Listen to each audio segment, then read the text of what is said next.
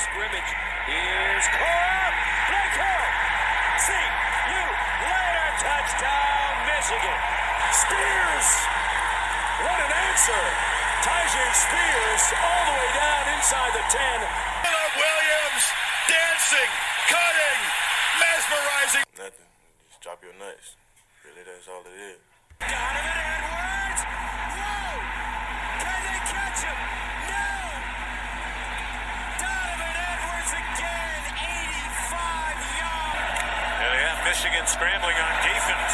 They throw it up for Coleman again. And he has it. Touchdown, Michigan State. Plenty of time for Stroud. Directing receivers. Flips it to the end zone. Caught. Touchdown. Marvin Harrison Jr. making a huge impact, and the Buckeyes draw first blood.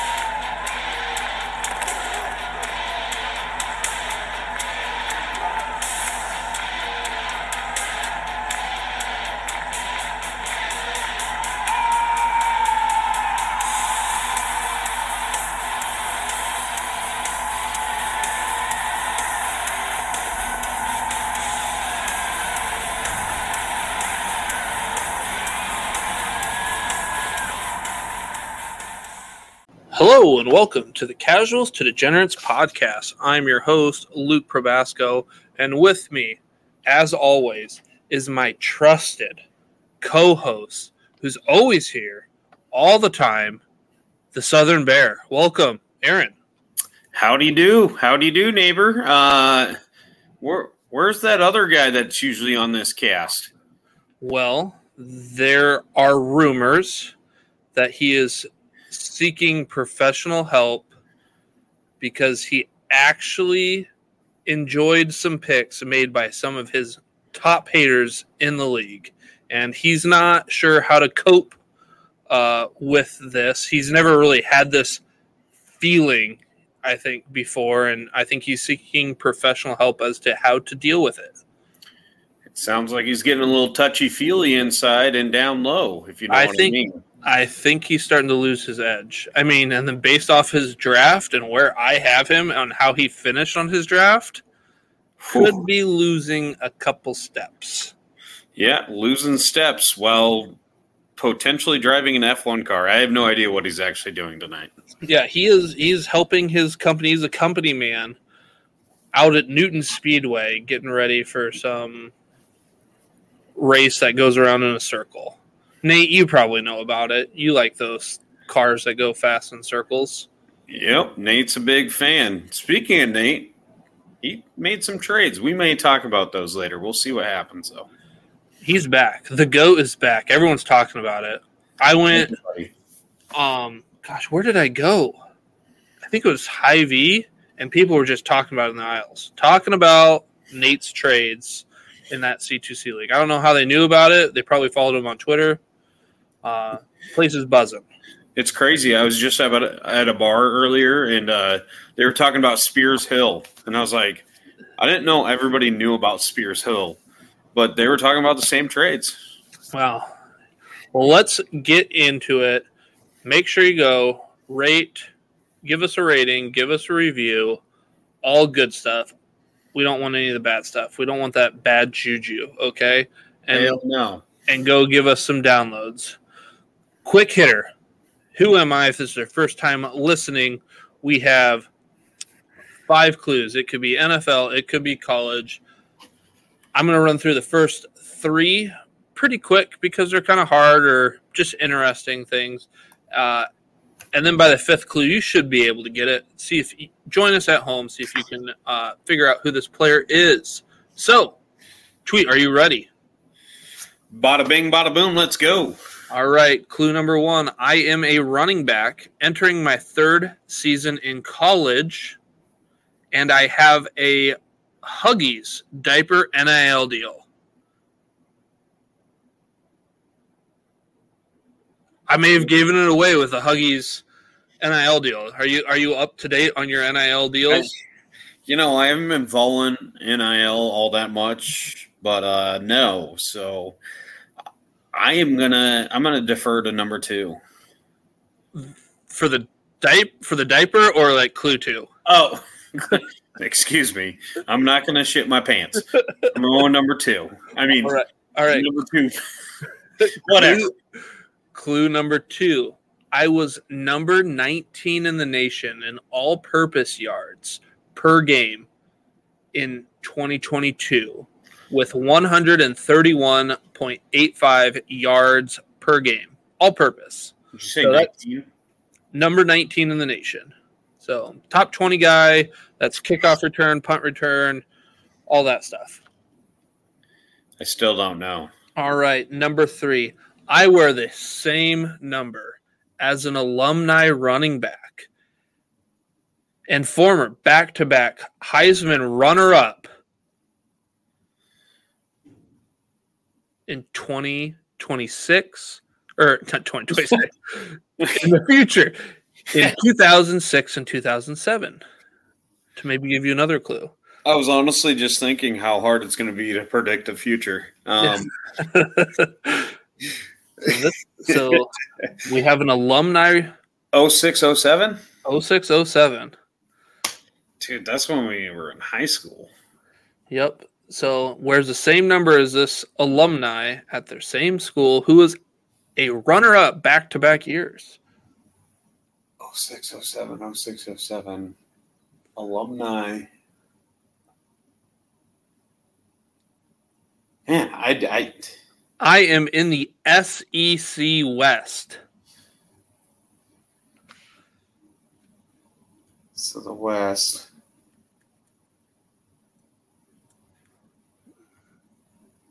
So if you're not sure who are in the West, we have Missouri. Oh, no, that's the East. I was going to say Missouri. We have Texas A&M, Alabama, Arkansas, Auburn, LSU, Ole Miss, and Mississippi State.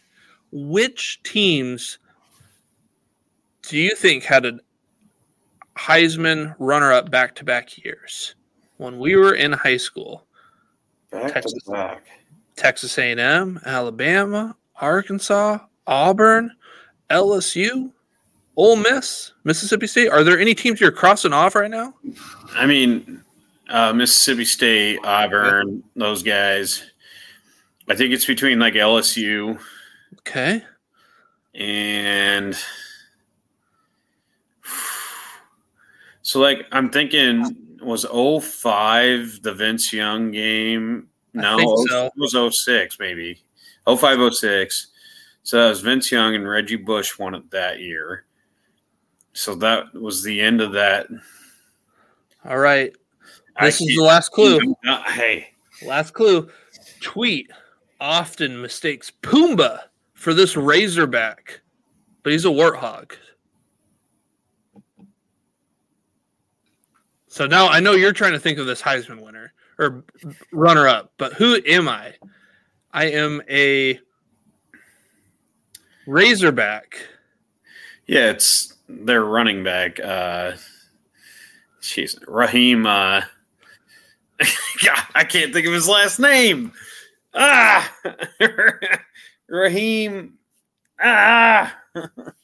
He's on your team. Sanders, Rocket Sanders. Yeah, Rocket Sanders. Who Who do you was the think- runner-up back then? Darren McFadden. Oh, D-Mac. Oh, I forgot about those glory days. Him and Felix Jones. Yeah. That's I thought about bringing when I was doing my research. I didn't really want to put it in there, but I was like, this is a blast from the past. And I didn't remember that he was a runner-up in back-to-back years. I did not realize that either because I think the year before it was Leinart and Bush won it. Leinart got second, but then I think Leinart got first the year before and Bush got second, something like that. Because it's just kind of how it worked. But All right, well, it's funny because I actually just watched that 30 for 30 on USC the other night, and that's kind of how I was thinking those guys. But I was trying to remember the years. So I honestly thought you were going to say, "Oh, it's funny. I was watching Lion King last night." So let's get into our NCAA news. We missed last week. I was out on vacation, spending some family time. So the big news is we had Northwestern fires Fitzgerald. They had a investigation about some allegations. I won't go into all of the allegations. If you want to, you can look it up, read it, whatnot. Pretty wild stuff going on there. But they fired Fitzgerald, and he originally had a 2-week suspension in July, which honestly would have been really bad because when he would have been getting done with this suspension, it would have been the Big Ten media days the next week, and that's would have been a whole can of worms to have a head coach go into after those allegations. But then it gets out to the media, and then all of a sudden you're fired. It goes from 2 weeks ban to a fire.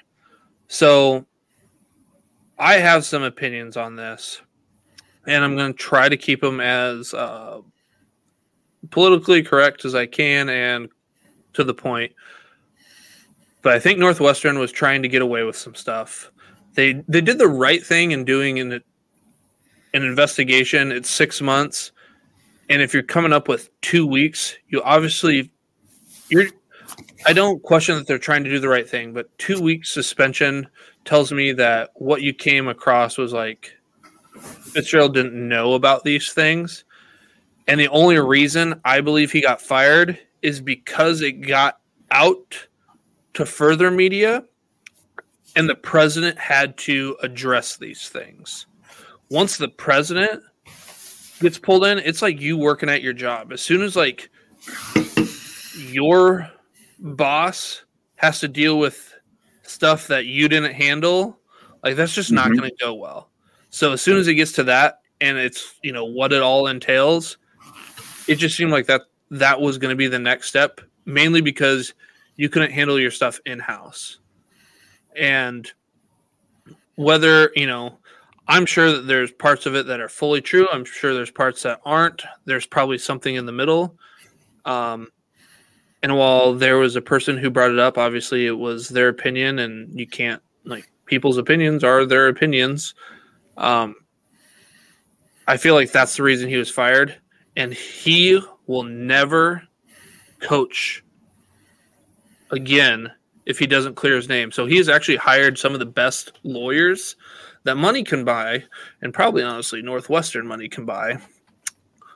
Because he's been a head coach there for like 17 years. Like he's pretty much like a god. Like Northwestern isn't good at football. He also played there. Yep. And like they're not good at football. And he probably would never lose his job. Nope. Because like that's how much he matters to that program. They've won like one Big Ten game each year. They played for the Big Ten championship a few years ago, but that's right. But like he's just never going to get fired. He has that job locked up. They got a new facility there on Lake Michigan, talking about building a new stadium here. But that's probably in jeopardy. You probably aren't going to have a lot of donors donating a lot of money right now. So that's probably not going to happen. And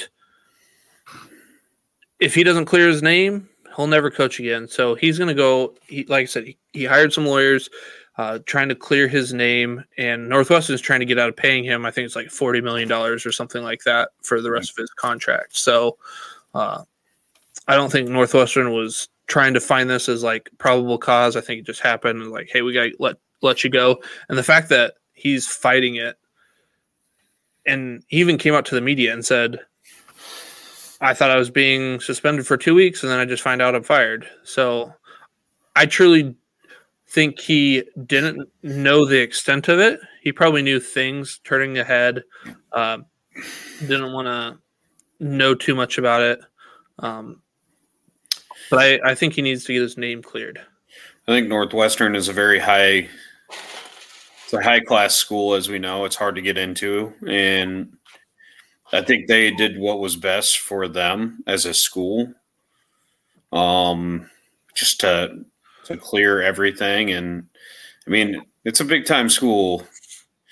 Not maybe athletically always, but it's definitely a big-time school for academics and very prestigious to get into. So I think they had to make that move, and it's going to be interesting to see what happens.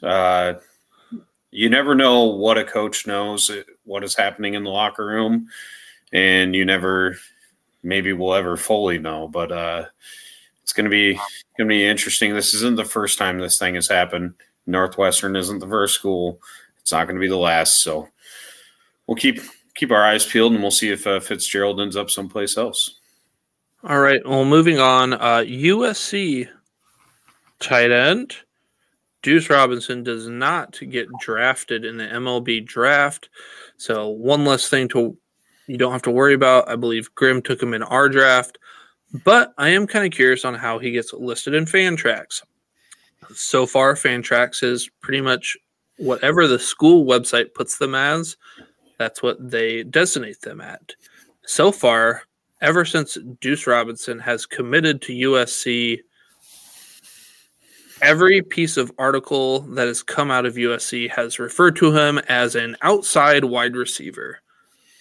And that's how he's going to play.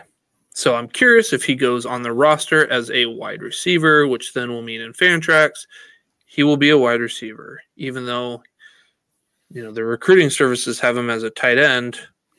I'm not so sure he gets that designation, and that's got me.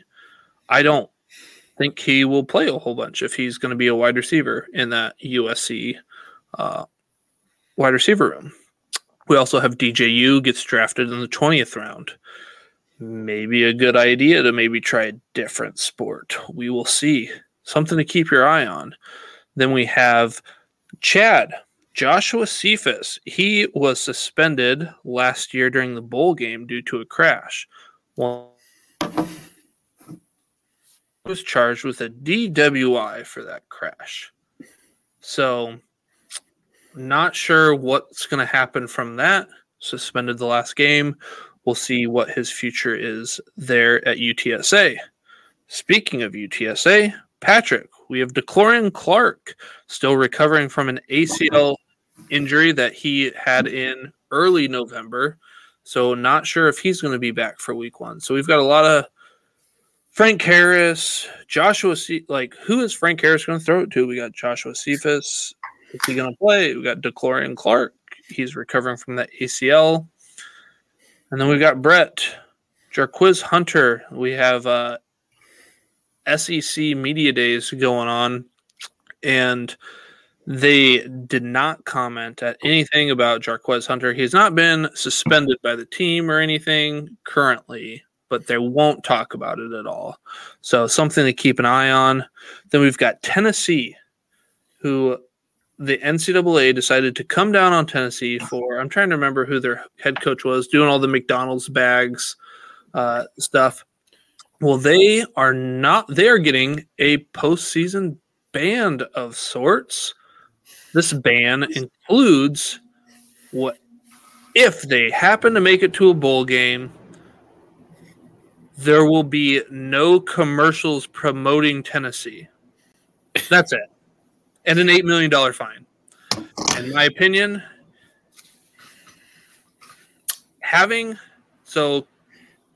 you have coaches buying players, which is now legal, gets that head coach out, brings in Josh Heupel.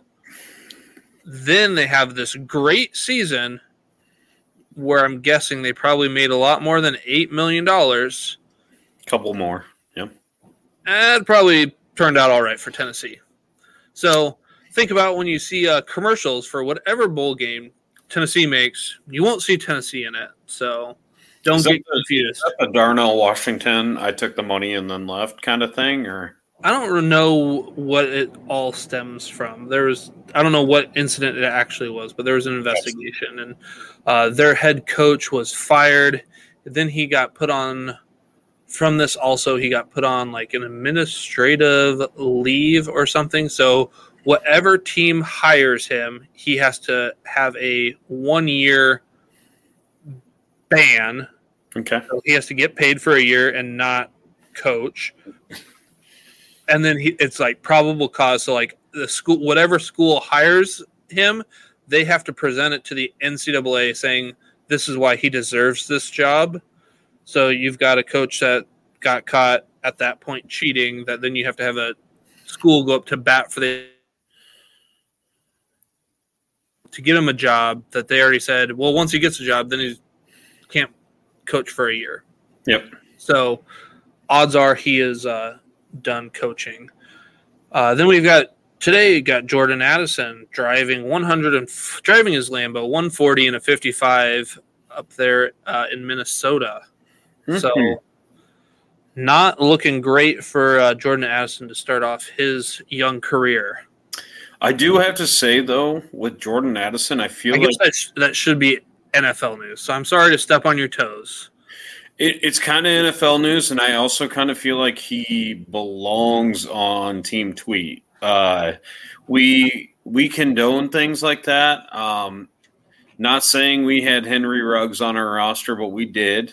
And not saying what he did was right, but Team Tweet's all about the sketchiness. So, Patrick, if you're listening, come on, get me some. Well, since I stepped on your toes there, Tweet, you want to take it away with our NFL news? Yeah, we don't have a whole lot. I mean, Mr. Alvin Kamara, speaking of jail. Speaking of Tennessee jail, driving, whatever. He's actually he pleaded no contest, which may be his best route. We'll have a cop on the show here in a few weeks to talk about that. But he's got community service, so he's got to clean up some graffiti in the town, and then he's got to pay for some medical bills, $100,000 worth. Yeah, something like that. So, drop in the bucket for him. Yeah. So, not other running backs, though, if you know what I'm saying. Big uproar about that this week. We'll talk about that next week, though. The question, though, is on the path of running backs getting paid, big uproar. People are mad. We got a couple guys that are franchise tagged that did not get their extensions. Are they going to sit? Are they not? Are they going to play on the tag? Are they not? Saquads, whatever you want to call him. And your boy Josh Jacobs, too. Like, my boy?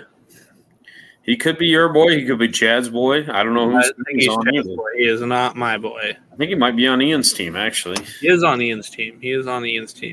Saquon, I believe, will be back by week 1. Mm-hmm. Josh Jacobs, I do not think he's back by week 1. I think he misses like 2 games. I don't know what to make of this running back thing. I know they're all pissed off about it and they're not getting paid, but like part of me is like, unfortunately, you play a position that's more replaceable than others. So, and it's proven to be replaceable. Maybe not long term, but at least you can plug and play year after year. So the Patriots have done it for how many years? Yeah, take your money, take what you can get, and go. I know you want that long-term deal, but what if the NFL players banded together and every single play in the NFL, you get to call in, all right, halfback dive, and that's literally every single play, pass play. Nope, we're audibling and we're all running it. How about that? The players unite. I mean, I'm all in for it, but I think these quarterbacks like that $48 million are making a year, so I don't think they're going to do that. I mean, they're still going to make it. They will, but you can't pay a running back as much as they want to be successful. I also don't think you should pay quarterbacks as much, but, another topic, another day. All right, well, league news, we had 12 trades during our supplemental draft. We started on a Saturday. It went Saturday, Sunday, Monday, Tuesday. It finished in the wee hours of Wednesday morning, around 1 a.m. or so. So went actually pretty quick. Thought it was a pretty good draft. We're actually not going to touch on any of these 12 trades. Precursor, here in 2 weeks, there is a new person out there in the Twitter sphere. Let me see if I can pull up We got a new guy? Yeah, there's new people all the time on that Bird app, on the .com, out there on the interwebs. Jesus. Let's see here. Let me look real quick. Y'all going to need to go to www.tweeter.com. So They he are a is sponsor of ours. They're paying us big money. Elon's paying us money. And so, yeah. So it is called the Trade Portal, a C2C trade show. So all they're talking about are trades that are happening in C2C. I've asked him to come on and evaluate our trades before and after. Gave him the information that a lot of these trades happened either on the clock or within like 5-ish picks of being on the clock. So we will do hey, here's what face value it was. What 401 and 402 for this pick or these picks. Well, this is what 401 and 402 turned out to be. So how did you grade? Was it an even trade to start with? And then did it end even? Or did you make bad picks? Or did you see value and you ended up crushing the deal? Or is somebody out there giving you a bad deal to start with and then just crushing you? Do we have any fleecers out there? We had 12 trades. We'll get to the bottom of it in about 2 weeks. That Jacob guy, though. Well, what I'm nervous about is we had that Nate guy who's the GOAT start trading again.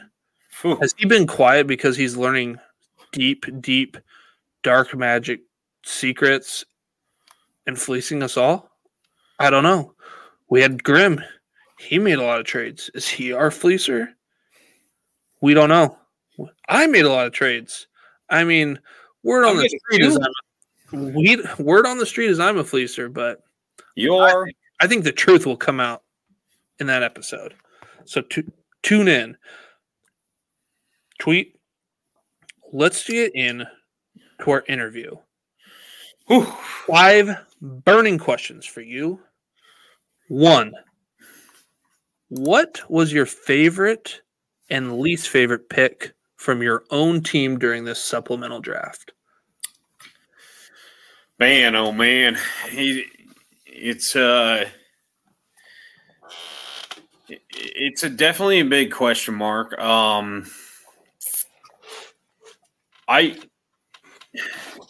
agree. Your team is a big question mark. I think my personal favorite pick, I actually like Tez Walker in the second or the third round, 3-2. He proved his worth last year with UNC. I think he's only going to be better this year. I think he's my favorite pick overall. Okay. My pick for you would have been Jalen Rashada. You went up, you traded up, and you got him. I thought that was your best pick. I love that pick too. I mean, I think the only thing for me is we'll see what happens, right? Right. So, I don't know. I think in my opinion, I went for points at this point. I was seeing some guys, not to be named, going for some point scorers in round 5, 4 and 5 ish. That sounds like you're a hater. Yeah, well, I'm a hater. So I went Samson Evans in the 5th round, 5-7. Probably my least favorite pick of my own. I think I may have went a little early. Okay. On him, but I was also going for a guy that is getting damn near 20 points a game as a running back. He's going to be able to ideally come in and play frequently on my roster and maybe help push me towards a little higher than 3rd place this year, because that's all I get. So, are you a little upset that you were able to get Marquez Cooper at 702 2 rounds later, who also has a lot of CFF production and value. Are you happy that you have them both on your team, or are you upset that your least favorite pick, Samson Evans, could have been somebody else? I think my least favorite. I think he could have been somebody else. Honestly, Cooper Lee going to 7. He's moving to Ball State. What's his name? Came from Ball State. Went to UCLA. Carson Steele? Yeah. Lots of production there. Ball State likes to hand the ball off. So honestly, like, Cooper being there in the 7th was kind of just a value pick for me, because I think he's going to get a lot of run. Very similar to Carson Steele. I think he's going to be successful. But yes, so I would say me taking Evans in the 5th is more of a regret, because I think I could have potentially had somebody else that could have had maybe more value in the future as like a Devy guy. Is there somebody that you were maybe if you can remember back? Is there somebody that you were considering there instead of Samson Evans? Shit. If you can, that's no big deal. No, I really can't. I had a big queue pulled up, and I had a bunch of freshmen in it. I had some taken over me, but my least favorite pick of yours was Brevin Spanford.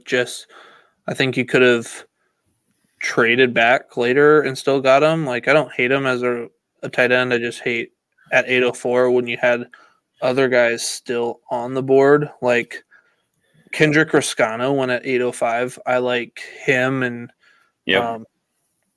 even had like Will Howard at Kansas State went in the 12th round. And if you like at that point, looks like you're getting a, points wise, get somebody for your tight end spot.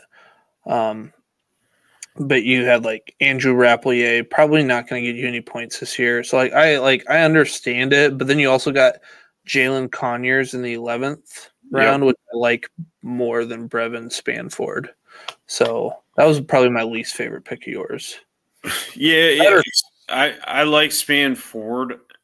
I mean, he's a dual guy, so he's a big blocker. He's highly rated as a tight end as the next level, but more as a blocker than he is as a receiving threat. But Mr. Big L, he went and took my guy, Caden. Caden Prescorn? Out of Miss. To Miss. I had him as my, tight end's tough. So I had him as my highest rated tight end to be drafted this year. And he literally took him, I think, 1 or 2 picks before me. Caden Prescorn went at 706. And then I was waiting for him at the 8-1 pick, actually.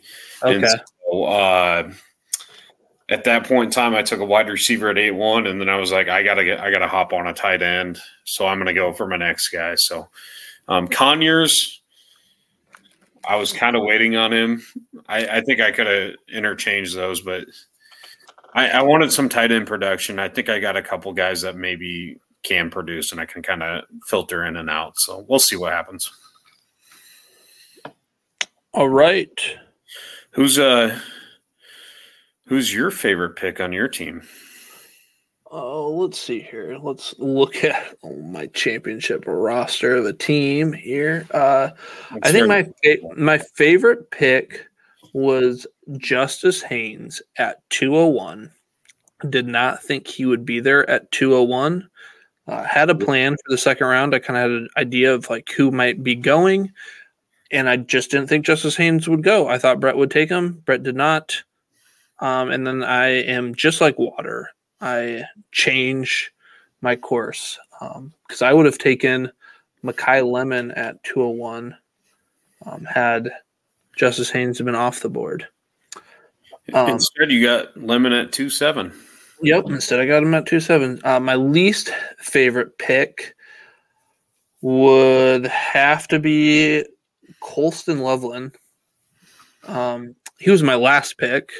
Got him at 15-10.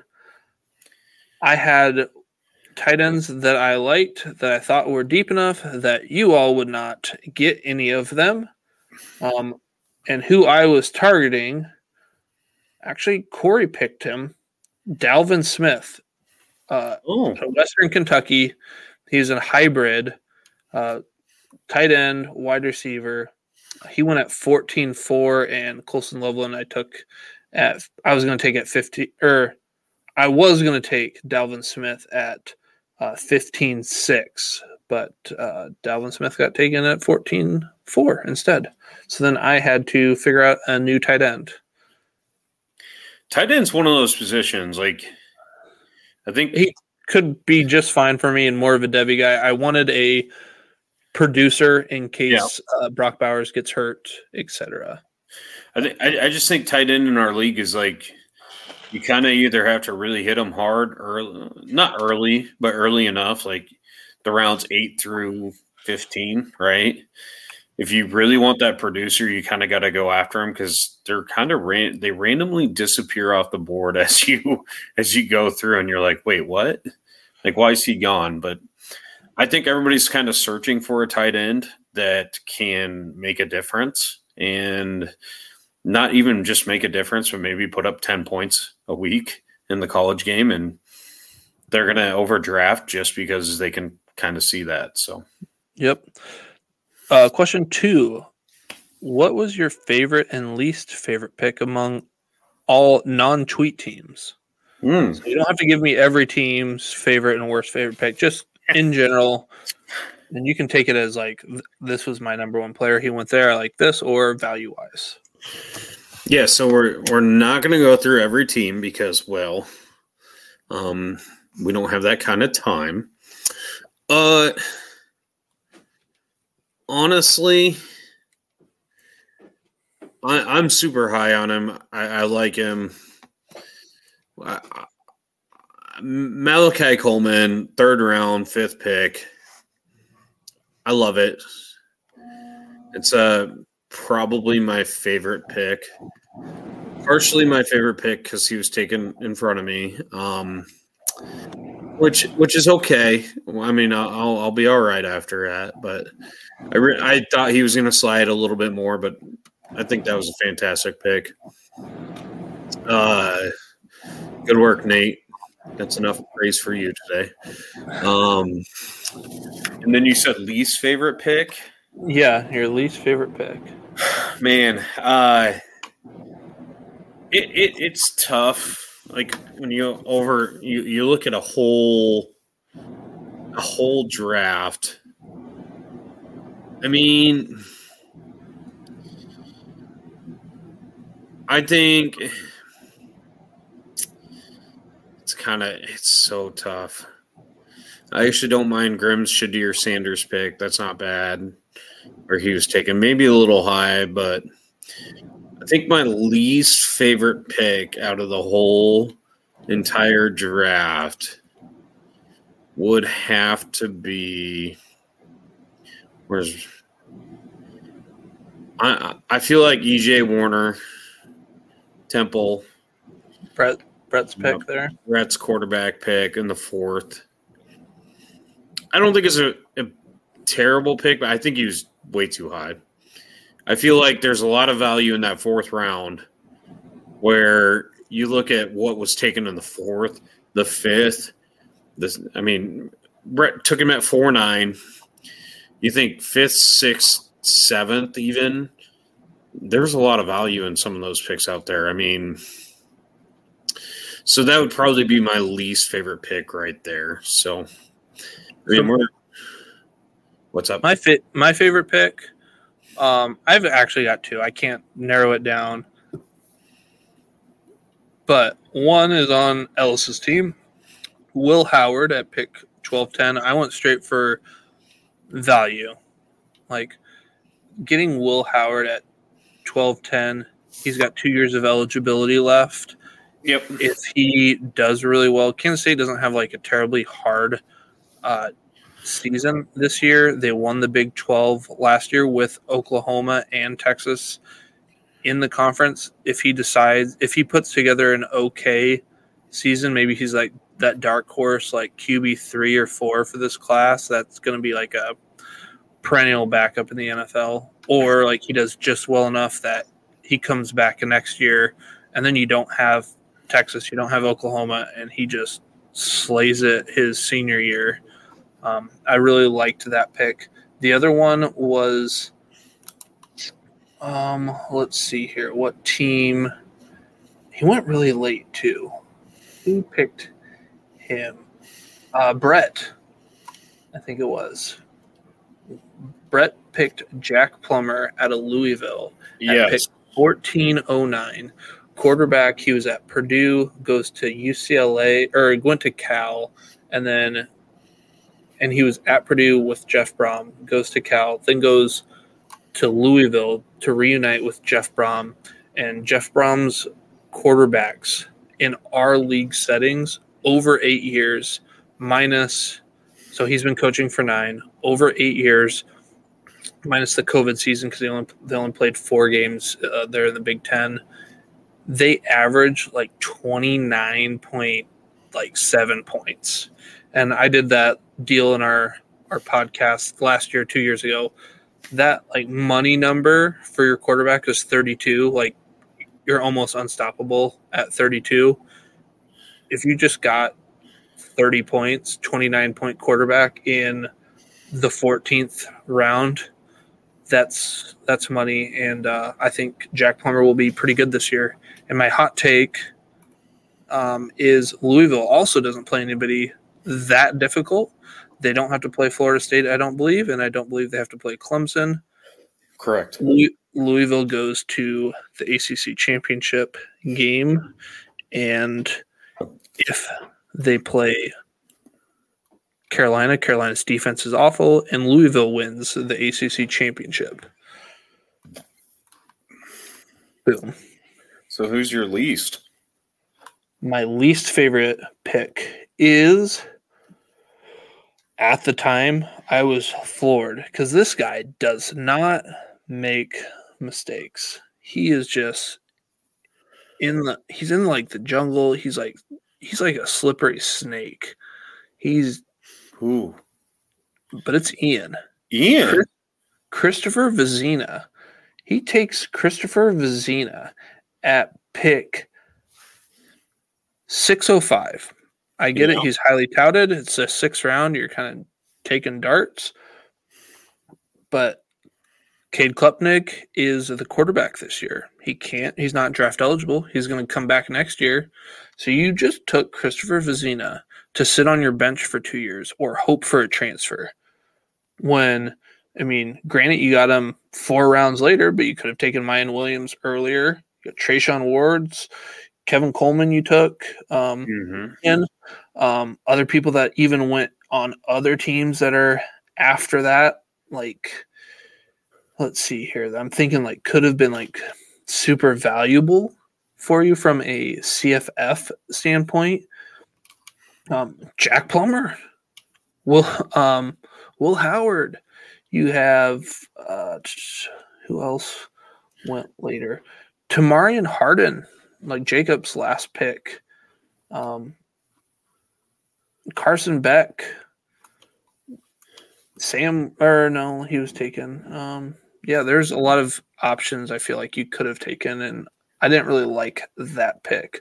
The other pick by the end of the draft, with that one, just because of where Clemson's quarterback situation sits, to be honest, like for me. So sorry. The other one that like just at the very end that popped out to me was Brett took Robbie Ashford at 809. What are you doing, Brett? Oh, you're getting the Auburn quarterback. No, you're not. Peyton Thorne goes for Michigan State. Like, Robbie Ashford's the backup quarterback. You just took the backup Auburn quarterback who's not good at 809. You could have taken anything else. Might as well just hand me the NCAA championship, Brett. Just give it to me. Stop it. Jesus Christ. Brett, speaking of which, I have Peyton Thorne. I'm willing to give you Auburn's starting quarterback for maybe maybe a draft pick next year. So we'll connect and we'll figure that one out. All right, burning question number 3. What was your favorite value pick from any team but your own? Ooh, like best value. Whew. I mean, Why is it Cade McNamara?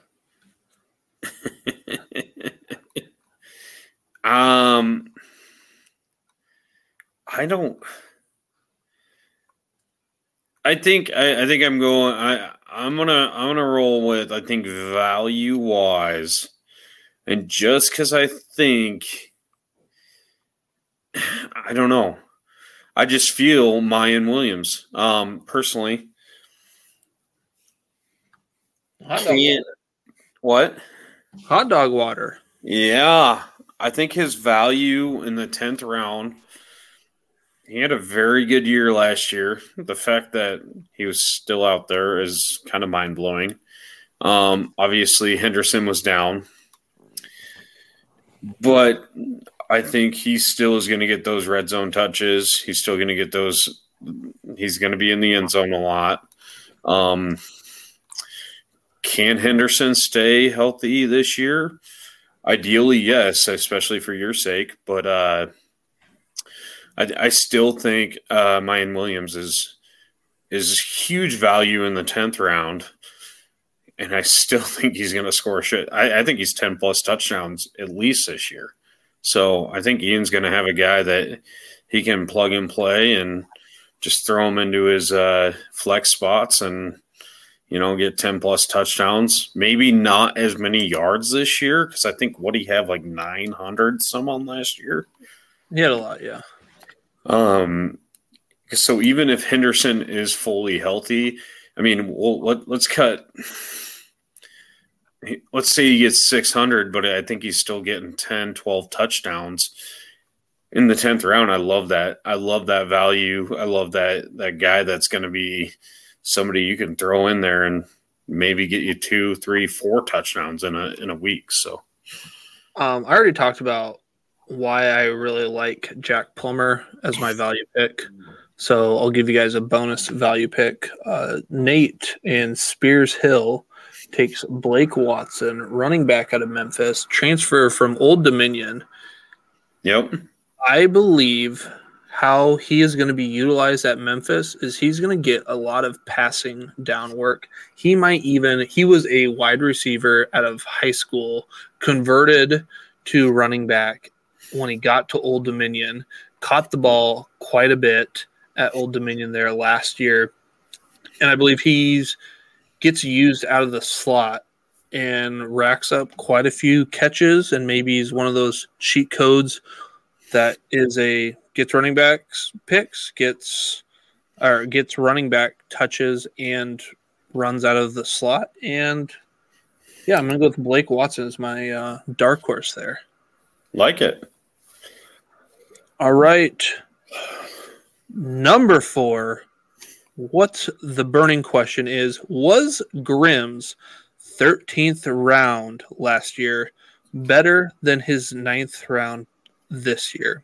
And to all the listeners out there, last year we had a manager, Grimm, go out there and acquire every 13th round pick. Well, what did he do with that 13th round pick last year? Well, let's go over it. He takes Cameron Latu. This is not a tight end premium league, guys. He takes Elijah Brown, both Alabama tight ends. He takes Cale Vanderbush out of Iowa. Carson May, freshman quarterback out of Iowa. Malachi Corley of Western Kentucky. Arlen Bruce out of Iowa. Dane Key, Kentucky. Wesley Grimes, Wake Forest. Amari Winfield, Baylor. And Jaden Ott out of Cal. This year, he decided to acquire the whole 9th round. Did he do better? Well, you decide. Corey Dykes out of Maryland, tight end. Luke Altmaier, transfer from Ole Miss, going to Illinois. Noah Rogers, Ohio State freshman. Eugene Wilson, Florida freshman. Neziah Hunter, freshman, Cal. Cole Cabana, freshman, Michigan. Eli Holstein, freshman, quarterback at Alabama.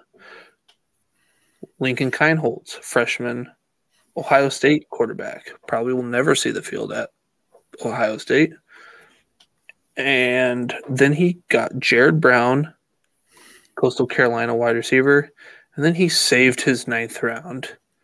Just train wreck with J.J. Cole, freshman, Iowa State. Ooh. Tweet, what do you think? Did he do better in the 13th round last year or the 9th round this year? I'm going to ride 9th round this year. Okay. Why? I think he got Malachi last year. Mm-hmm. Which great pick, right? Yep. Jaden Knott, great pick. Jaden Knott, great pick. Yeah. I think his multiple tight end strategy last year might have killed him a little bit. I don't mind the Noah Rogers pick. Honestly, I think the wide receivers out at Ohio State, they get so many of them. It's a crapshoot of who's going to be good or who's not. So I think he's got a good chance. But once again, crapshoot out of all of them. I love the J.J. Cole pick, and that's not even from Iowa State. Like me being an Iowa State fan, I think J.J. Cole, I mean, we've yet to hear from the NCAA on the Decker situation. I think J.J. Cole's better than I can't remember the backup's name. What? Becht. Oh. Who's the backup? Becht. Hey, Jacob's here.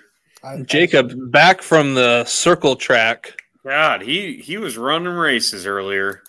I think he's better than Becht. I think J.J. Cole could play pretty well there. It's honestly a very big toss-up.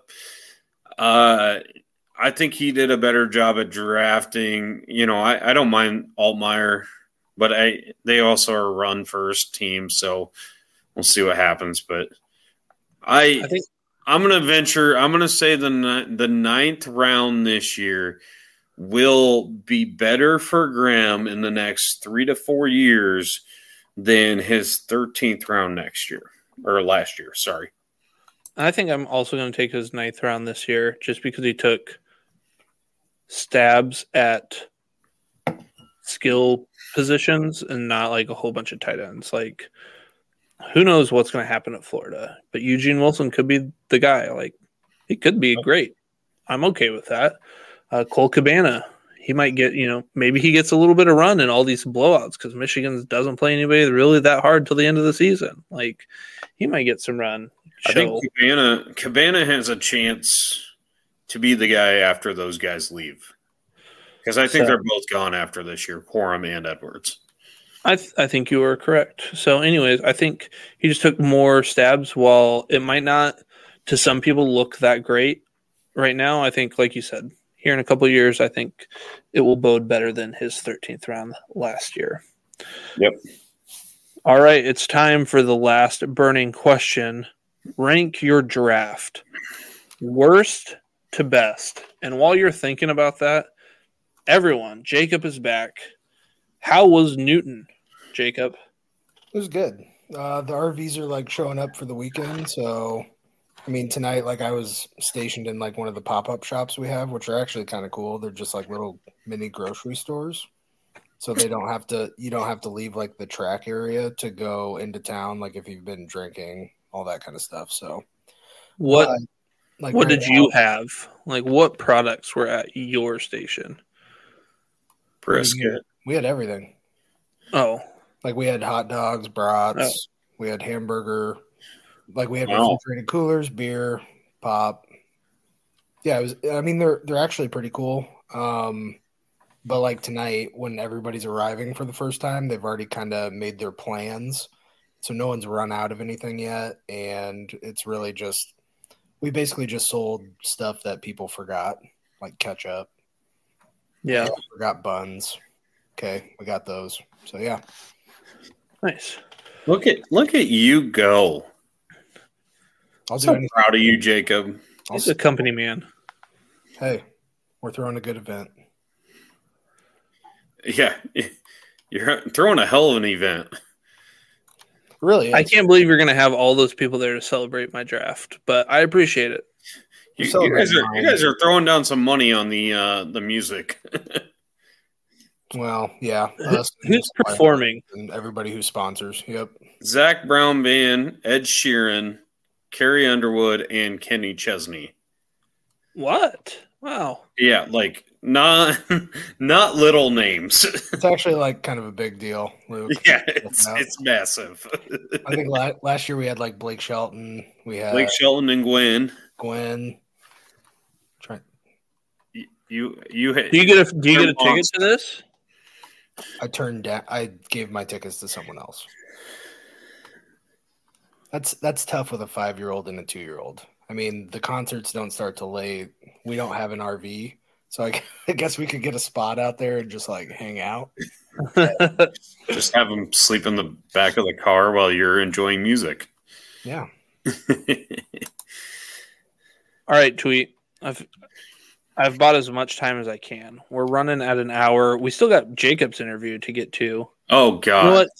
This is so long. I don't want to be here all night. Jacob, we'll probably end it. We'll do an interview with you later. We'll put it on at the end. Okay. All right. All right. So I'm ranking best draft or worst draft to best. Yeah. So why are you at the bottom and I'm at the top is pretty much how we're going to start. Or me. You know. Oh.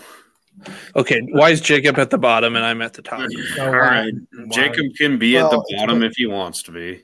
It depends. Like, are we ranking 1 is the best or 10th is the best? Because either way, I was the best. All right. So my least favorite draft. I'm going to go Corey first for the least favorite. So he's in 10th. So Corey's draft. He got my boy Tez, but don't love it. Carson Steele, don't love it. So I tried to warn you guys.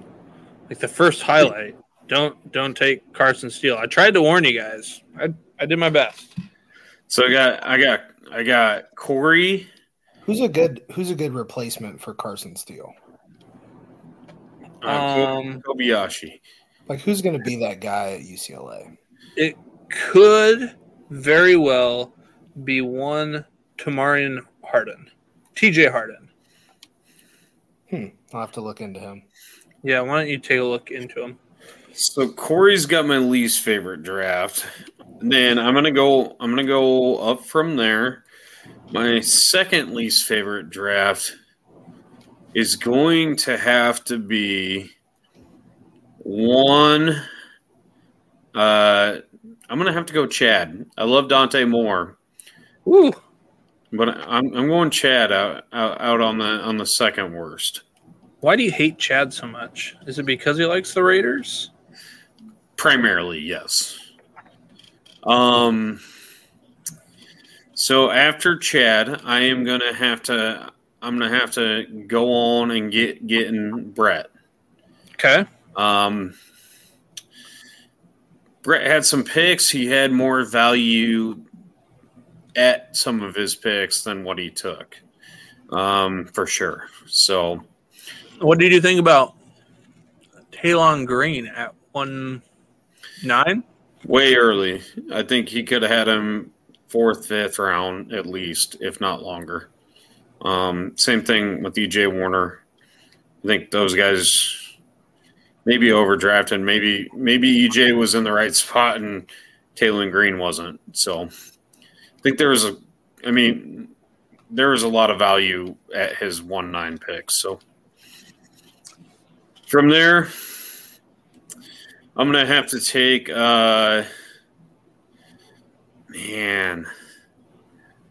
I'm taking Grimm for the next. Okay. Grimm shoots himself in the foot without having higher draft picks. Like, cool, you have all these ninths, but cool. Not anywhere close to being everybody else's. I could actually probably interchange Grimm and Brett's, to be honest with you.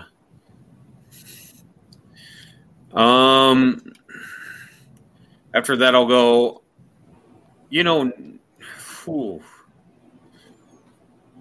I like Nate's next. Okay. Nate didn't have a whole lot to deal with, but he did very well for what he had. And his higher picks, I actually don't mind the Childs or the Novosad picks. Malachi Coleman, I think he went heavy at the beginning, and then obviously at the end he had to get guys that can play because he had nobody that could play. So I don't mind Nate. Then from there I'm going Ian. Ian's draft's pretty solid. I do like Joe Milton. I do like 210 for Reuben Owens. Yes. I mean, not my favorite guy, not even my favorite 4 guys, but at 210, let's go get him. And then Branch, obviously, in the first round. I really like that a lot. So then that only leaves you with 3 guys left. And they happen to be the 3 that are on those this 3 podcast. guys? And they're all on this podcast. I honestly thought Jacob would have been lower for you, being a hater that you are. As a hater, I honestly was upset at Jacob a few times. He took a few of my guys pretty early. Who were they? Hey, Let's hear it. My guys, though, right? They were our guys. Well, no, they're on my team. Touche. I was a huge fan of Caleb Jackson, honestly. So I didn't have a second round pick. So I thought you could have traded for one. If you really wanted him, you could have traded. Well, I could have, but I thought he was going to maybe slide into the 3rd round, and then Jacob just snatches him up at 2-5. Love that pick. Love it. I did like the Gatson pick too. I mean, I was kind of holding out hope he'd slide into the 4th, but because I think I had 4-1. Yeah.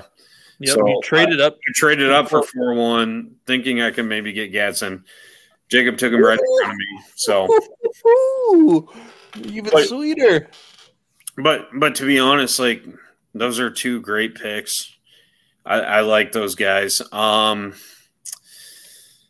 gonna have to say my draft. I'm gonna put myself at 3rd. So I really like what I did with the freshman personally. I got my guys that I wanted, and I think I went heavy on the quarterback a little bit, but I have to because a lot of my quarterbacks are leaving, so I'm trying to pave the way for the next class. So ideally, one of these guys or 2 or 3, all 3 of them are going to pave out and be all right. So those who are listening who are unaware, he took Nico Alamueva. Yep. 108. He took Jalen Rashada at 402 and Austin Mack at Washington early enrollee at 508. Yep. So for me, I'm kind of playing that future game with those guys. I have a steady quarterback situation right now, but after this year, it's questionable. So I went pretty heavy there. Took some guys, some freshmen out there too. Quite a few freshman running backs. I'm hoping some of them pay off, and wide receivers. But I also took some heavy scorers. I mean, I think we talked about Marquez Cooper. We talked about Samson Evans. Those guys score damn near 20 points a game. I love. I don't know how to say his name. Odu Hilaire. Bowling Green's wide receiver. I think he's going to score some big points this year. But that's kind of just for me this year. I'm going for that championship. So I would say my number 2 is going to have to go to Jacob. Oh, look at that hater. He hates you, Jacob. He does. I know. I love Jacob's draft. I do. I love your fresh.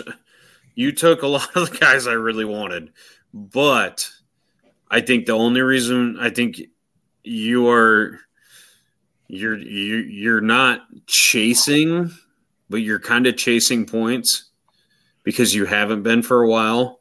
So I think you kind of just went after a bunch of points, which I love it. Like I'm happy to have Jacob on board with my kind of draft situation, but I do. I mean, overall, great draft. I'd say 1A, 1B.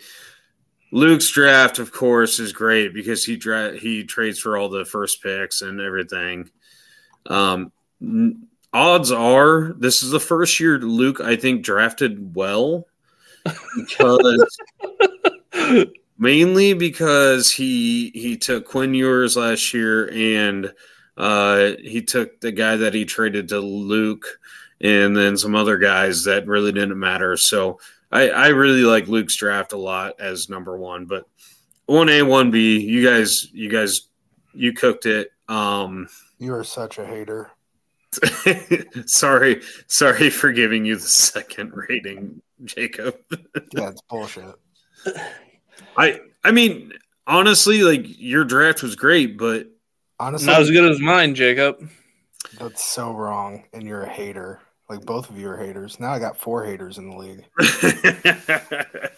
I think you just you pushed hard because you didn't have the producers.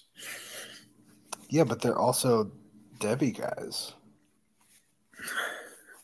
Yeah, I wasn't thinking G5 until like dude, I could have rated myself above you, listen, but I'm I not going to didn't. defend stop it, tweet. I'm not going to defend myself on this podcast. I'm just going to say, watch what happens. Watch the magic of this draft. If you don't make the playoffs this year, man. If I don't make the playoffs, it's because I traded away some pieces. And you heard it here first, folks. All right, spoiler, peek behind the curtain. We did the interview with Jacob last night because I wasn't sure if he'd be able to make it on tonight.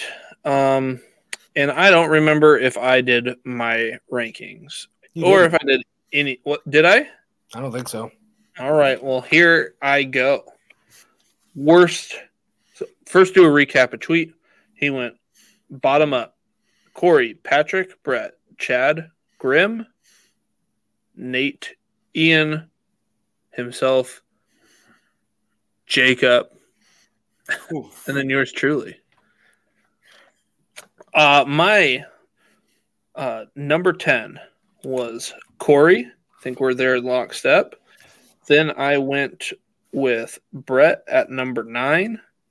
A lot of what tweet and then what you guys will hear later here with Jacob, I agree with, so I'm not going to belabor the point. We're running long. Me and Jake's interview is pretty long. So at number 8, I went with Patrick. He didn't have many picks, but I thought he did really well with those picks. Number 7, we got Grimm. 6, Nate. Echo there what tweet said. 5, Chad. I liked his college producers that he did get. Wasn't crazy about the tight ends in the 7th round, but got Kedrick Roscano that came there late. I think I talked about it there in Jacob's interview. But 4, went with that snake, Ian. Then at 3, went with Tweet. Another 2, Jacob. Wow. And then yours truly at number 1. I mean, just cut me a piece of that humble pie. Some would say Luke and I talked about this before because our rankings are fairly similar. But we didn't. We didn't. We didn't at all. Here is our clip from our interview with Jacob. All right, Jacob. The draft is over. Yep. We've got 5 burning questions for you. Okay. Are you ready? I'm ready. I was born ready. Well, based off the draft, it looks like you were. Yes. I had a good one. Question number 1. What was your favorite pick and your least favorite pick from your own team in this draft? So my favorite pick was probably getting Aronde Gadsden at 310. I feel like that kind of opened the door for me to not just have a competitive team, but to have like this is a real contender to win the college side. If I get him, and then I think a few picks earlier, I got Riley Leonard to kind of shore up the quarterback situation. So that's got to be my favorite pick. Yeah, you got Riley Leonard at 307, then Aronde Gadsden there at 310. Yeah, for those guys to be sitting there in the third round, I was just like, okay, I can compete this year for sure. And then my least favorite pick was actually Malik Benson at 503. And I think the reason that I'm hesitant is just because we've seen this before where a guy moves up in competition and they aren't what you thought they were. And it's not like everybody wants to talk about Alabama's wide receiver room being a mess, but there's a lot of talent still in that room. And so it's really going to come down to that pick's going to basically be good if he sees the field and he's starting every game. The other thing, you've got the wide receivers there, but who's throwing them the ball and how does that look? So if you can have all the talent in the world, but if you can't get it there, then what's it matter? So yeah, and I think the volume will still be there for maybe one Alabama wide receiver, but is he going to be that Alabama wide receiver is kind of the big question mark for me. I think based off of his speed, if they can get bubble screens, do stuff like that, end arounds, crossing routes, I think that's going to be the best way to get him involved. He's so fast. Yeah, the problem is they just have like 4 guys that are extremely fast. So, all right. Question number 2. What was your favorite and the least favorite pick among all non-Jacob teams? You don't have to do each team, just all of them in general. Favorite and least favorite. So my favorite pick was made by one of our league's active Jacob haters, Dennis Grimm. Whoa. Are you feeling all right? You're feeling okay. Listen, if you are listening to this podcast while you are driving, you need to pull over. We don't want anybody to crash. We don't need any pileups. Jacob just gave Grimm a compliment. I mean, I guess we're not done totally yet, but we'll pull over. So Grimm, huge hater, doesn't believe in my team, doesn't believe in me. But my favorite pick was Nicholas Harbor at 501. He kind of kept dropping in our draft, but would it really surprise anybody if he's kind of the crown jewel that comes out of this entire freshman class? He's got all the tools in the world. I get the argument against him and the risk, but there is absolutely the ceiling there where he could be the number 1 guy in this entire class. I'm hesitant. I wasn't touching him. I ultimately think he goes and plays defensive end at some point in his college season. He's not going to play defensive end, though, if he's running track. Correct, but I think when he tries to go do the Olympic stuff and finds out like he can't do that, because like feel like he's in the tweener of like I can't remember what his weight is, but real big. It's like 240. Like probably not gonna win and like go to the Olympics. So then he's gonna focus on football, which then at that point I think it's gonna be packing on more pounds, and then he ends up going to defensive end.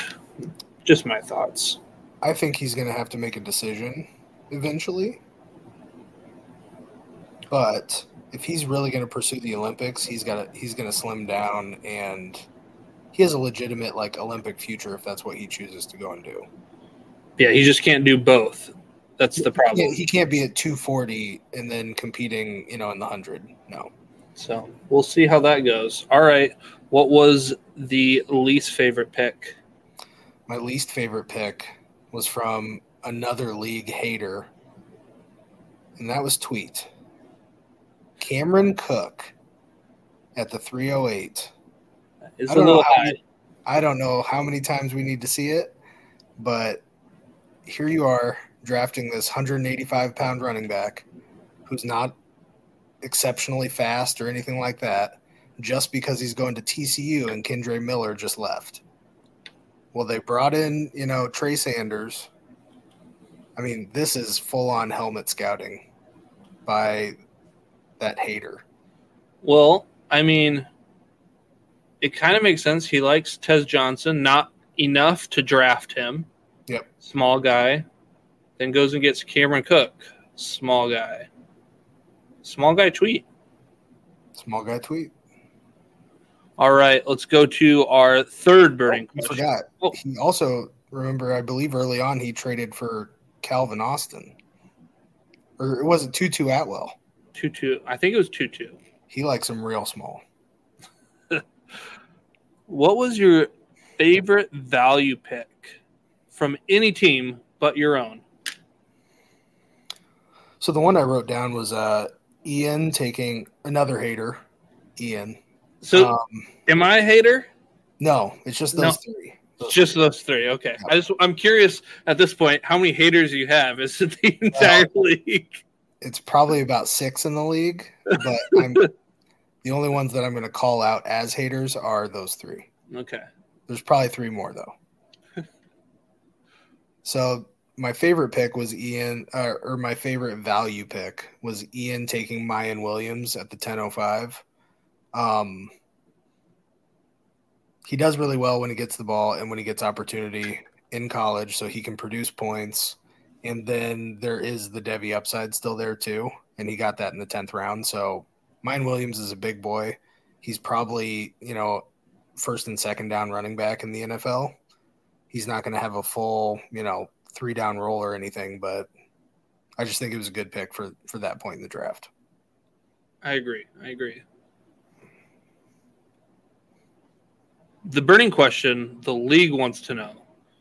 Last year, your hater, probably your number one hater, Dennis Grimm. He's a number one hater for like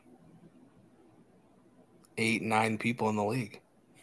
And if it's at 9, he's in the league. That's all of them. Maybe he is his own hater. He likes that chip on his shoulder. Maybe he's 10 out of 10. He might be 10 out of 10. So Grimm accrued all of the picks in the 13th round last year. This year, he acquired all the 9th round picks. The league wants to know, Jacob, was Grimm's 13th round picks better than his 9th round picks this year? Hindsight 2020, yes. But what I will say is, like, last year, I would have felt the same about his 13th round picks as I do about his 9th round picks this year. I think it's going to be tough for his 9th round to beat his 13th round last year just because he did get one promising freshman out of it in Dane Key. And then he also got Malachi Corley. Yep. Who turned into, kind of a college – he's a top 3 college wide receiver. Yeah, he's a stud. Yep. To find that kind of production that late is what I don't think will probably happen this year because I think he used 7 of those 10 picks on freshmen. So the odds of any of them just being super producers right out the gate as true freshmen, next to none. And I question using that many picks on freshmen that late after everybody in the league has passed on all these guys for 8 rounds. Yeah, so let's quick I'll do a recap, I think, of Grimm's 9th and 13th round picks when I'm with Tweet tomorrow. Spoiler alert, Jacob unable to make it to the podcast. If you've made it this far into our podcast, not realizing that we've chopped this up. So I'll let the league know and all of our listeners across America and Europe, Canada, Australia, Saskatchewan. Let them all know who Grimm took in those rounds. So those of you listening can judge for yourselves. Our last burning question for you before I let you go. Rank the draft from the worst to the best draft, So manager-wise. Start with the worst. Well, what do you want to do? Start with the worst. Let's start with the worst. You want me to start in the middle, and then we get confused? Let's start with the worst. Let's get them out of the way. So worst draft goes to Corey. You can't draft 3 Iowa players and not get the worst draft. Even Grimm knew not to do that. Just can't happen. Second worst draft goes to Brett. Can't be taking Taylor Green at 109. That's just I like Taylor Green, but at 109, it's just a little bit, that's icky. I mean, you passed, give the listeners an idea. You pass on Mekhi Lemon. Let me go here by round. Let me sort real quick. Pass on Justice Haynes, Jurion Dickey, Cam Seldon, Hakeem Williams, Caleb Jackson, Jackson Arnold, Mekhi Lemon, Carnell Tate. Riley Leonard in the third. So, quick question. After you mentioned Brett here, is this the start of Brett's demise on the college side? Yep.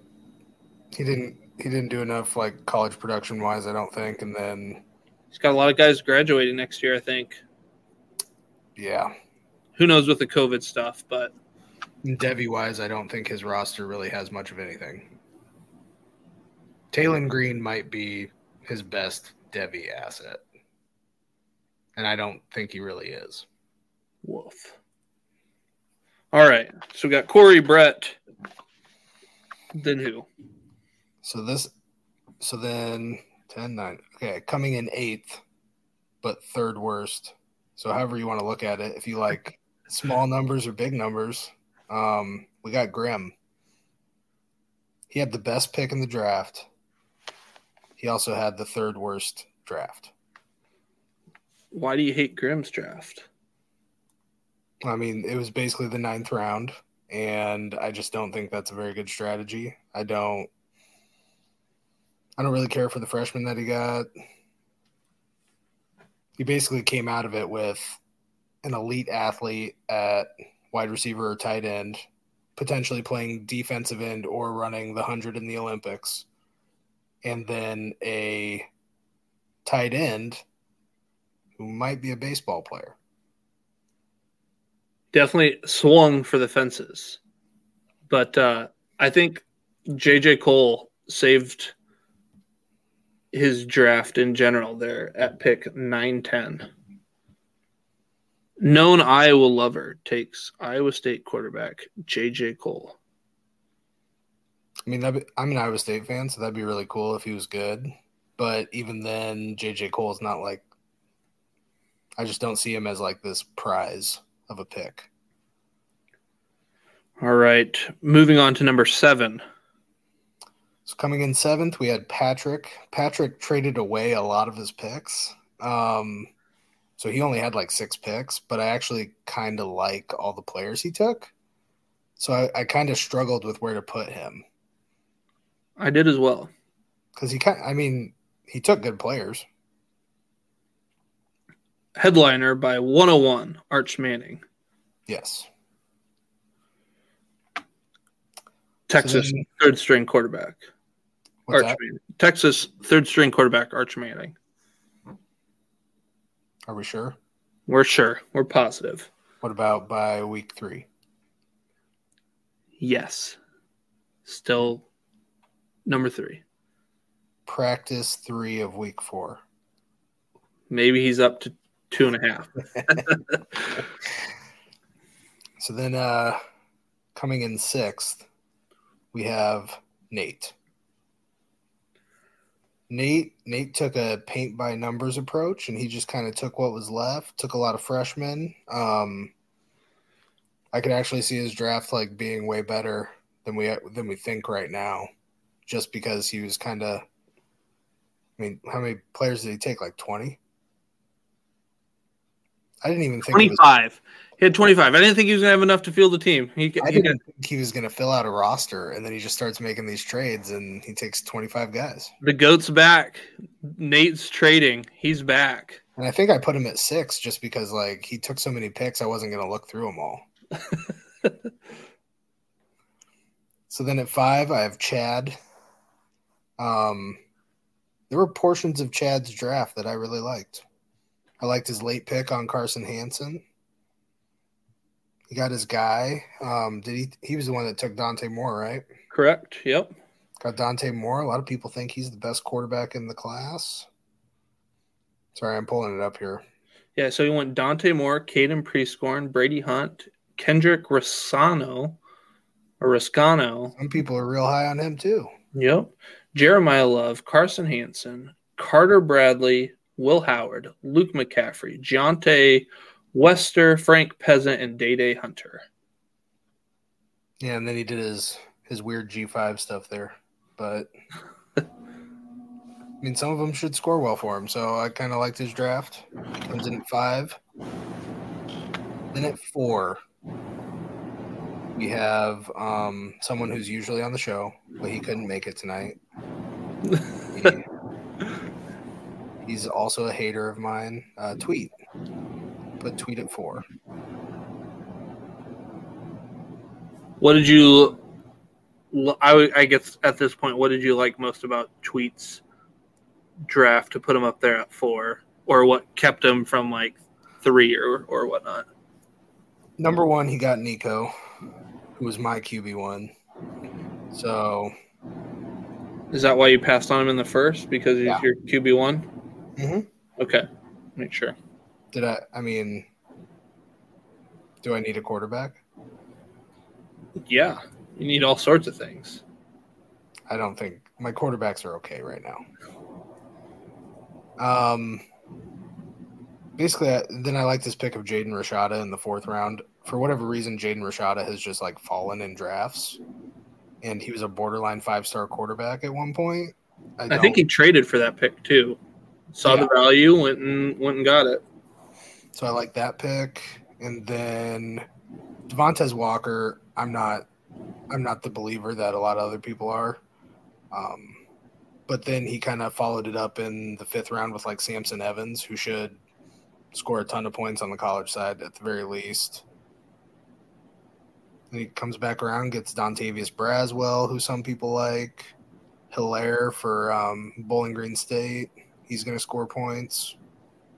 Yeah, I just thought it was a pretty solid draft outside of Cameron Cook. All right. Top 3. Top 3. Coming in 3. We have Ian. Hot Dog Water. Another hater of Team Jacob. Team Boogeyman now. I mean, you've changed your name about 5 times. The Boogeymen. The Boogeyman, okay. Yes. Does that annoy you that I changed my name? It does not annoy me that you change your name, but I think by about week 7, you're going to be like the Boogerman because your team's going to be garbage. No, you don't. You don't believe that. So, Hot Dog Water, Ian, Chief Hater, comes in 3rd. He started off with Zachariah Branch, Ruben Owens, Lenore Sellers. From a physical tools perspective, you can see why people are so high on Lenore Sellers. I know you mentioned before the show that you thought that was a little early for him. Is what it is. Get your guy at some point. Yep. It's just a lot of projection in the 3rd round when there are some other names out there. But like you said, go get your guy. That's what this whole draft is. Go get your guys. Yep. And then I hope this isn't one of his guys, but he went and got him at 306. Joe Milton. Ian went like hot and cold, like where I'm like, oh, that was a great pick. And then, oh, I don't get that pick. What don't you like about Joe Milton? What I don't like about Joe Milton is he's like 28. And we're just basically helmet scouting at that point because we're basically saying that Joe Milton is going to be 90% of Hendon Hooker. And we don't actually know that at all. So to take him in the third round with some of the other people that are like available, I didn't like that. I would have preferred that his fourth round pick was taken there in Roman Himby because I think Roman Himby has some Devi upside and he's actually going to score you points. Joe Milton, he might get replaced by Nico midway through the year. Took a lot of swings. Like you said, we got Seller and Milton there. Then I was a big fan of Shelton Sampson. He got him in the fifth round. Then he took Christopher Vezina, I think in the sixth round. I think that's just like, at that point, you're just looking for a freshman quarterback. I don't know. I haven't really heard too many people who are like big Vezina fans after watching him. So obviously he could prove everybody wrong, but. Then he goes and gets J. Michael Sturdivant there in the 13th round. I like that one a lot too. It's a good pick. Because, I mean, you're basically getting UCLA's wide receiver 1 in the 13th round, and that's a pretty primo position. It's like getting UCLA's starting running back in the last round. Who would have done that? I think I did. Sad. So, we're down to the top 2. Why are you the second best draft? I'm the best. You're the second best. You have the second best draft. I don't believe that one bit. But if we're also being honest, this is just like last year where we had a ton of picks early in the draft, and if we had bad drafts, we're terrible. So I'm looking here. You had 3 first-round picks, 5 second-round picks, and then you still had like a 4, 2 5s, and a 7. I mean, if you don't have a good draft, what does that say? It means I'm not a good drafter. That's exactly what it would say. So you had the second best draft. I think I do have a question for you. If I hadn't taken Roderick Robinson at 106, would he have made it to me at 203? At 203. So give me a quick second. So you took Roderick Robinson at 6. Then I took Jonte Cook at 7. Then Nico, then Talon, then Ennis. Yeah, if Justice Haynes was there, I was going to take Justice Haynes. I wasn't anticipating Justice Haynes there, and I was kind of planning on taking Mekhi Lemon there at 201. Initially, kind of how I thought the draft would play out, because So Mekhi Lemon's one of my top. question. Like, could I go Justice Haynes at 106 and still get Roderick Robinson at 203? Gotcha. If you would have taken Justice Haynes at 106, I would have taken Mekhi. Let's see here. How did I do that? Yeah, I would have taken Mekhi Lemon at 201, and I would have passed on Roderick Robinson. So, yeah, I could add one more running back. Basically, my whole strategy with this running back class, it was so top-heavy. There were only like 5 that I really wanted. And then once those 5 were gone, I didn't really care about them anymore. That was me, and I had 2, Yeah. and it was Cedric Baxter and Justice Haynes. And I just thought Justice Haynes would go sooner. I honestly thought he would go to Brett. But then once he took Taylon Green, I was like, oh, well, I might get Brandon Ennis. I'll do that. And then he took Brandon Ennis, and I was like, okay, well, I'll take Justice Haynes. And then at that point, then I was just over freshman running backs, and I didn't really ever look. If Kedrick Riscano would have kept dropping, I would have traded back up to get him. That would have been about it. because he went somewhere in the mid-8th. Yeah, because I think my top 5 were different order, but like Roderick Robinson, Selden, Caleb Jackson, Justice Haynes, Cedric Baxter. Those were the 5. Once they were gone, I really didn't care about any of the freshman running backs, to be honest. So that was kind of my strategy, was like, okay, how do I get a good chunk of them? And then I can just go and move on to other positions. Gotcha. So I did really like your pick of Jamari Thrash. It was like one pick before I was going to take him. Ooh. Yeah. I was actually planning, again, I kind of thought, here's how the draft is going to go. I was going to take Jamari Thrash in the 2nd round. Yeah, I think he's going to smash. I was going to take him in the 2nd round, and then I decided not. There was value dropping, and then I traded up. I got when I traded up, it was to get Squirrel White, and I think I also got 504 with that pick. And I was debating to get Jamari Thrash there, but I decided to wait and go get Squirrel because I wanted a part of that Tennessee offense. Yeah, I was planning on going Jamari Thrash at 506. Instead, I had to go Alex Adams, who I don't like as much. But if you're not familiar with Alex Adams' group, he's wide receiver, went to LSU, was in with Jamar Chase, Justin Jefferson, just couldn't crack it. Apparently not good enough, to beat those guys out, those scrubs in the NFL. And then he's over there at Akron, and he actually did pretty well this last year. So, a guy to keep a lookout for. Yeah, I think he should produce well. It's just tough going G5 to like getting NFL exposure. So, would have preferred to have Jamari Thrash playing in Power 5. But yeah, I liked your draft. The only. Well, yeah, what did you hate? What did you hate? It's not hate, but like Jaden Greathouse, he's kind of your guy. I thought that was really early, but yeah, I knew I had to take him before Chad at some point, and I wasn't smart enough to look at when Chad was picking next, which was like the 7th round.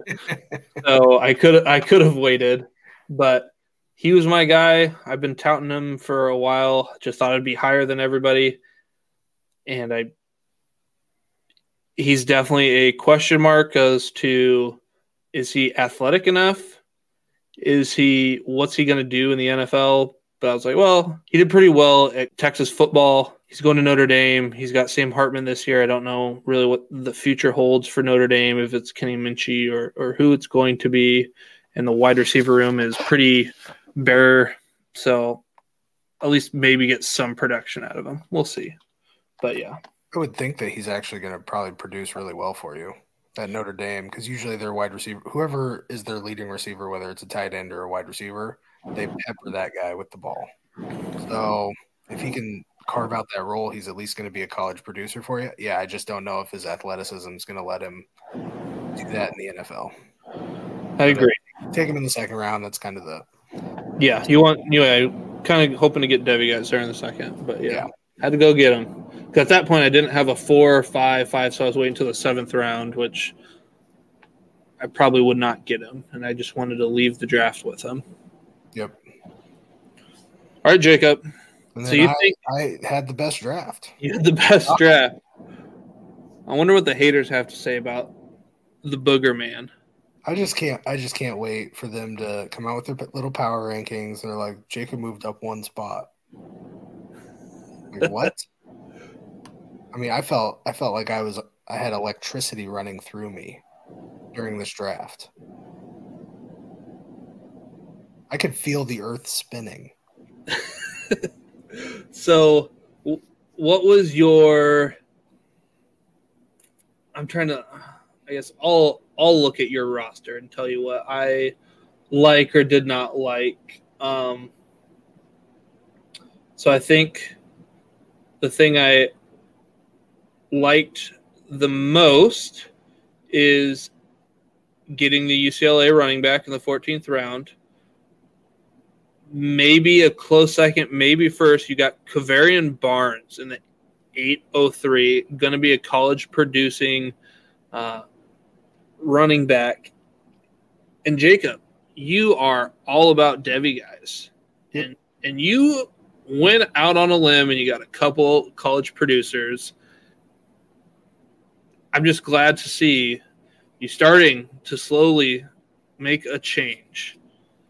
So I'll tell you the two picks that actually like were painful, or the three that were painful for me to make, but they had to be done.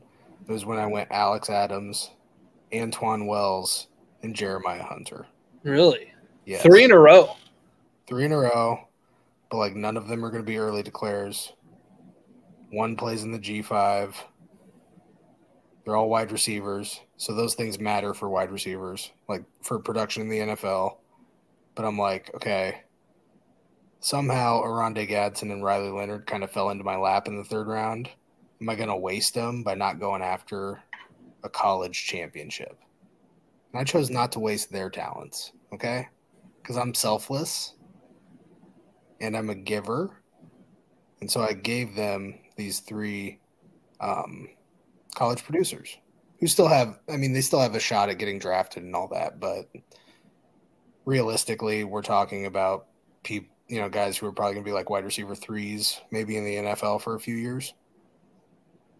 I also liked the Curtis Rorick pick at 607, assuming he is healthy off of his torn ACL, but happened late in the season, so I'm a little bit.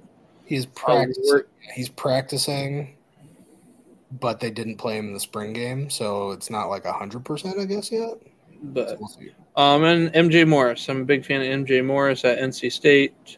Got there at 6'10". Things I'm not a fan of. Nothing. But I can't knock it too much is Jaron Hamilton, freshman out of Alabama. It's an Alabama wide receiver, 10.03. It's kind of whatever. So I got to look at the top of it. I'm going to go with Cordell Russell. He's a freak athlete going to TCU, freshman, broke his collarbone, should be fine. But they hyped up DJ Allen last year, and nothing happened to DJ Allen. They're kind of hyping up Cordell Russell. I'm curious if the same thing's going to happen or if he's going to be able to see the field. So a freak athlete who might not pan out year one type thing. And then, like you said, the Malik Benson, I'm just kind of out right now on Alabama wide receivers. I actually liked the Antoine Wells at 602. And then I'm out on Gadsden. Like I get the positional advantage, but you see an NFL future for him. I do not. So not a fan of that. I also thought it was early on. Why is that? Because I think he's a tweener. I just don't think he's like between that tight end and wide receiver, and it's almost being like Brock Bowers. I'm not sure about his NFL future. He's going to actually get drafted in the first round, though. So is Gadsden. No, he's not. Yeah, first overall, dude. Not going to get drafted. Also, tonight... He's getting drafted. He's not getting drafted in the first round. You say that with a lot of confidence, and I don't think you should. I feel pretty confident about it. Why? Because I know all. I've got a future. I've got a magic 8-ball here, and it told me so. I mean, does it help, like, if he goes to the combine and he's 215, 6'4"? He's going to have to play wide receiver, and I don't think he goes in the first round. Okay. I'm just wondering, like, what Quentin Johnston did that was so different than what Gadsden is on pace to be doing. I just don't think Gadsden does any one thing particularly well. I feel like Quentin Johnston had speed, and he could go up and get the ball. Mainly his speed, though. So I feel like Quentin Johnston at least has, like, one thing that he can hang his hat on. What does Gadsden do extremely well, better than anybody else in the class? Sounds good. I could ask the same thing for Marvin Harrison Jr. Well, we'll see if Marvin Harrison goes in front of Ronda he is Gap. going in the first round. We'll I'm saying you're basically saying that you don't see any NFL upside, and then the reasoning is, well, I don't see it on the tape, but all the numbers say that there's absolutely NFL upside. Guess we'll have to wait for a year and find out. Yeah, I guess maybe this will be a whole Zay Flowers conversation. Maybe. He looks the most electric to me. Watch him go out there this year and not do anything. Who said he's the most electric? It's all over. Okay, I thought you said it was coming from me. No, not you. But I'm just saying. I'm a numbers person, okay? I want to hear about Nathan Leacox at 407. Mm-hmm. Why pull the trigger on him? I know you're high on him. I want to hear why. I only had 11 wide receivers. Same thing that I did with the running backs. I had 5 running backs. I had 11 wide receivers that I was willing to draft, and I got 3 of them. So he was one of them. Nathan Leacock he was hard for me in evaluating because, like, he just ran, like, go routes, and I couldn't, like, he's either going to be, like, extremely awesome or, like, not good, and I can't tell which one. Which one do you think? Extremely awesome? I mean, I don't know. We got to let him play. Let the numbers say what they say. All right. Just that he has NFL size and athleticism. So that is our 5 burning questions with Jacob Belleville. So this is an honest question. When you're watching these guys, do you discount like him for running a lot of go routes? Do I discount it? Yes. Did you do that with Jonte Cook? Yes. Gotcha. This is what I mean. I discounted it, but then I also take in the stats. Jonte Cook also lit it up, but then I also look at strength of schedule. I don't remember what Nathan Leacock's strength of schedule is, but it's like also, I'm going to keep doing it over and over until you stop me. It's just like running plays in Madden. So I can't tell, hey, he just does this extremely well. He's got that one thing he can hang his cap on, and he just does it over and over. I don't know. Yeah, my whole thing with just like high school and how they were used, everything like that is like it's not indicative of what they can always do. Just because high schools, if you think colleges are about systems, high schools are even more so. I agree. Like, I mean, when I was in high school, we ran a wing tee. We threw the ball 6 times a game. Offensive linemen love that, though. Yeah. And we always had a good offensive line, but none of our offensive linemen went D1. The reason for that is because they were all little fast guards who could pull and trap block. Like, it's not indicative. Like, just because we ran the ball very well in high school doesn't mean our running back was better, doesn't mean our offensive linemen were all that much better. It's just, it was the system. Pizzetti. It's Pizzetti magic. Just saying. Is he still coaching, by the way? I think so. Jeez. That guy's got to be like 80, Yeah. 85. Yep. All right, Jacob. Well, for you not being on the podcast, you ate up about 40 minutes. So, I mean, you might as well be the star of this. We'll see how much Tweet Talks. I think I am weekly. The weekly A-lister? Is that what maybe you are? The weekly talent. Weekly talent. That gets rough. Hey, since you're not going to be on the show, I just want to remind you to start your studs and don't hate the player, hate the game. And I'm Triple H. I don't get it. Time to play the game. Time to play the game.